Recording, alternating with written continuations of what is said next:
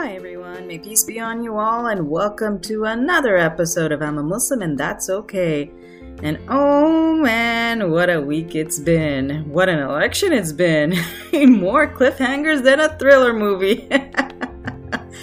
But yes, congratulations to our new president-elect, Joe Biden, and the very first female vice president, a woman of color, Kamala Harris. Congratulations to you too. And I couldn't be happier. I know not a lot of people will like this, but hey, I voted Democrat, and let's just put it this way. I was like, it's not about Democrat or Republican anymore. I think this election was seriously about the moral heart of America. And I don't say this lightly, because the last 4 years have me scared. The previous administration, it's not previous. I know it's it's probably not going to be an easy transfer of power for America, because yes, as President Trump had promised, he's going to fight it till the very end. But let's face it, it was a clear victory for Joe Biden.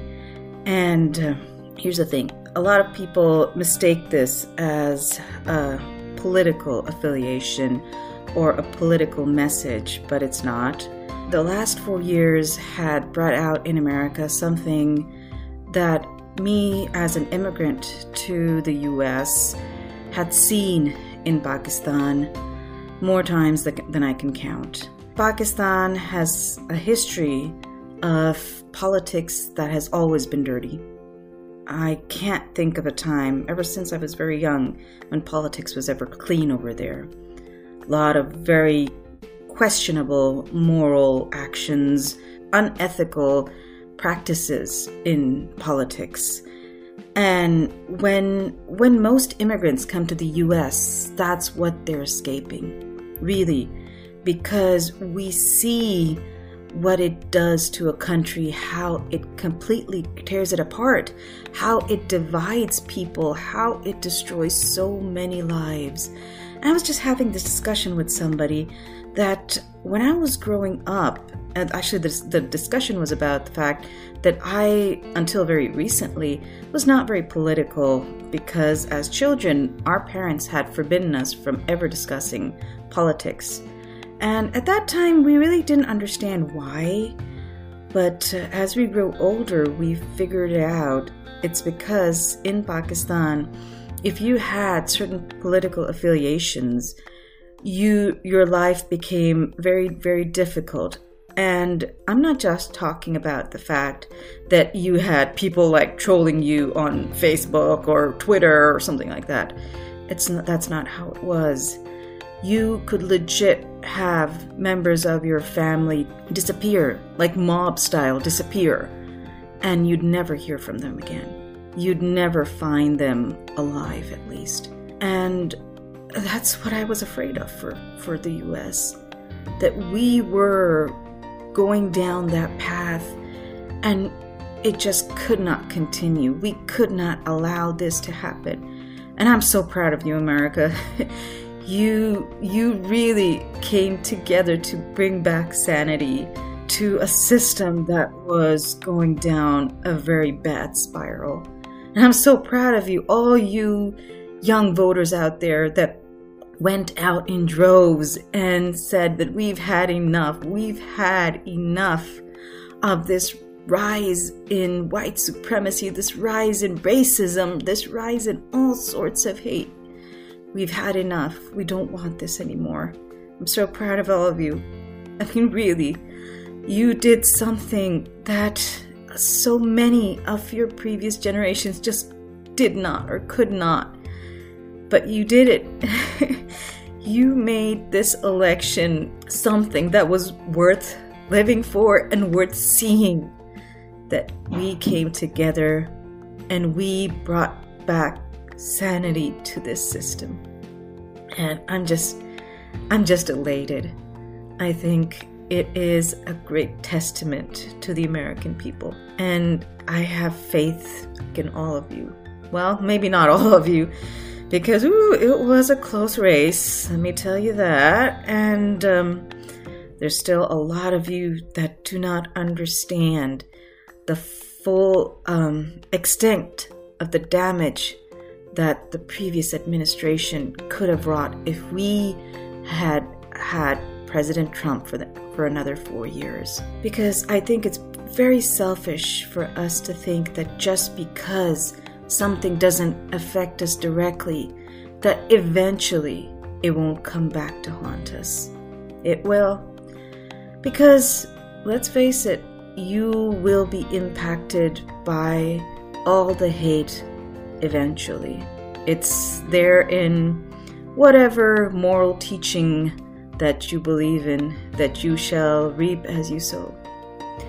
So, but yeah, and I am so ecstatic that Kamala Harris is the first vice president. My gosh, woman of color, and she broke not the glass ceiling, man, that was a brick wall that she broke through.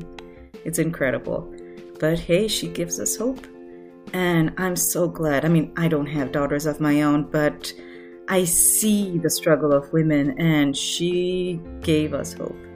So, in the next few months, we are going to, see a lot of tussle for relinquishing of powers. But I know it will happen, and I'm hoping, and let's be honest, most politicians are not perfect. I'm not saying Joe Biden is perfect, but we are going to hold him accountable, and we are not going to make this mistake again. We can't have anybody like Mr. Trump back again. We can't. Really, America, we have to do better. We have to do better for the people around us, and I mean all people. It's not just about people of color or for people of a certain race. It's not that. For all of us, because America is about all people. If you're just thinking of yourself when you make political decisions, and if you're confusing political decisions with moral decisions, then there is a problem there as well. Politics and morality are two separate things. Yes, you should have a moral leader, but we need to separate the two. Politics and morality are two separate things. And when you're making a political decision that is based on morality, I think we need to really dig deeper into what we are trying to do. Because it's not just about how an issue affects you. It's about how an issue impacts everybody. Really. Because I know this for a fact, that what people consider moral or immoral varies so much. And I think what people need to really sit down and think is that this issue is not something that just impacts me. It impacts a lot of people. If you want to make a political decision about that, then please go out of your comfort zone.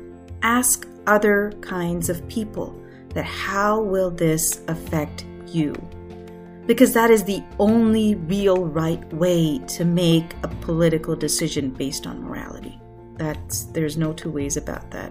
And when we do that, we will find that these decisions are not so easy to make. And then maybe we will stop and think before we bring somebody into power, somebody that will negatively impact an entire population. And we will then be able to go back to the very heart of what it means to be an American, to be a people that really care for everybody. And I'm optimistic that change is coming, that change is just over the horizon, because, like I said before, I am really overwhelmed with joy at this younger generation that is really stepping up. It's raising its voice. And I think that's fantastic, that a system that has been in place for far too long, that has encouraged and even made bold such huge levels of hate and injustice, that they're really questioning and fighting back against it. And I'm with you guys. I really am. I wish that when I was younger, I could have done more. But hey, I'm here now, and I'm here to support you. But yeah, I could go on and on and on and on and on about that. I'm so happy. But I hope you guys are safe and well after this whole political thing. I mean, I know I was like totally binge eating during the election results when, the president-elect hadn't been called. And oh my God, that was in Nevada. Nevada, really, oh gosh, so much stress over you. I know, still a little too early to get all giddy. But I hope the coming months are peaceful. And in the coming, actually not in the coming, but the next episode of mine will be special one-off interviews that I'm not going to be doing in a series. I'm just going to be having it in between some of my regular episodes. The exciting bit about this is that I have decided that I'm probably going to not just have it on my usual podcast platforms, but I'll have videos of it as well, and it'll be up on YouTube. I'll be putting in the link to my YouTube channel that I do have to create. I haven't created it yet, but the special interview segment, one-off interview segment, is going to be called The Whole Muslim, and in that I will be interviewing some very unique Muslim individuals from all walks of life with their own unique stories. And the reason I thought that it would be a good idea to have videos of these interviews, even though I dislike, being filmed myself, is that I think people have this really one-sided perception of Muslims, that they sound and look and are a certain way. So this will be just another platform to show how we're not all the same. We look different, we are from different places, we have so many different stories. And my first interview will be aired 2 weeks from now, same schedule as before, every 2 weeks. And I hope you do, tune into that. It'll be fun. I have been thinking about doing video podcasts for a while now, but I just hate the thought of just being me in front of the camera. So I was like, this is my chance, It'll just not just be me. It'll be me and another person. Hopefully the focus will be more on the other person than me.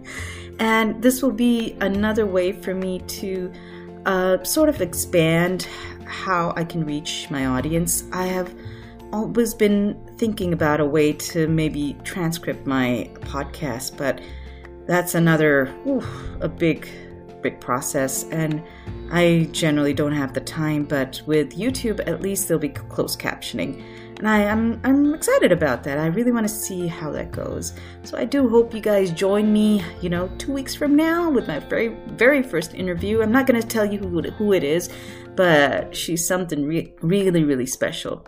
So join me then, and until then, take care of yourselves, be good to yourselves, and may peace be on you all. Thank you so much for tuning in to I'm a Muslim and That's Okay. And if you wish to follow my social media for more updates, you can follow me on Instagram, on Facebook, and on YouTube. All the links to those are in the show notes. And if you are on Apple or on Spotify or on Podchaser, please do give my podcast a 5-star rating. It really does help get me, in the public eye. And if you wish to donate to support the podcast, you can do so through the PayPal link in my show notes as well. Take care.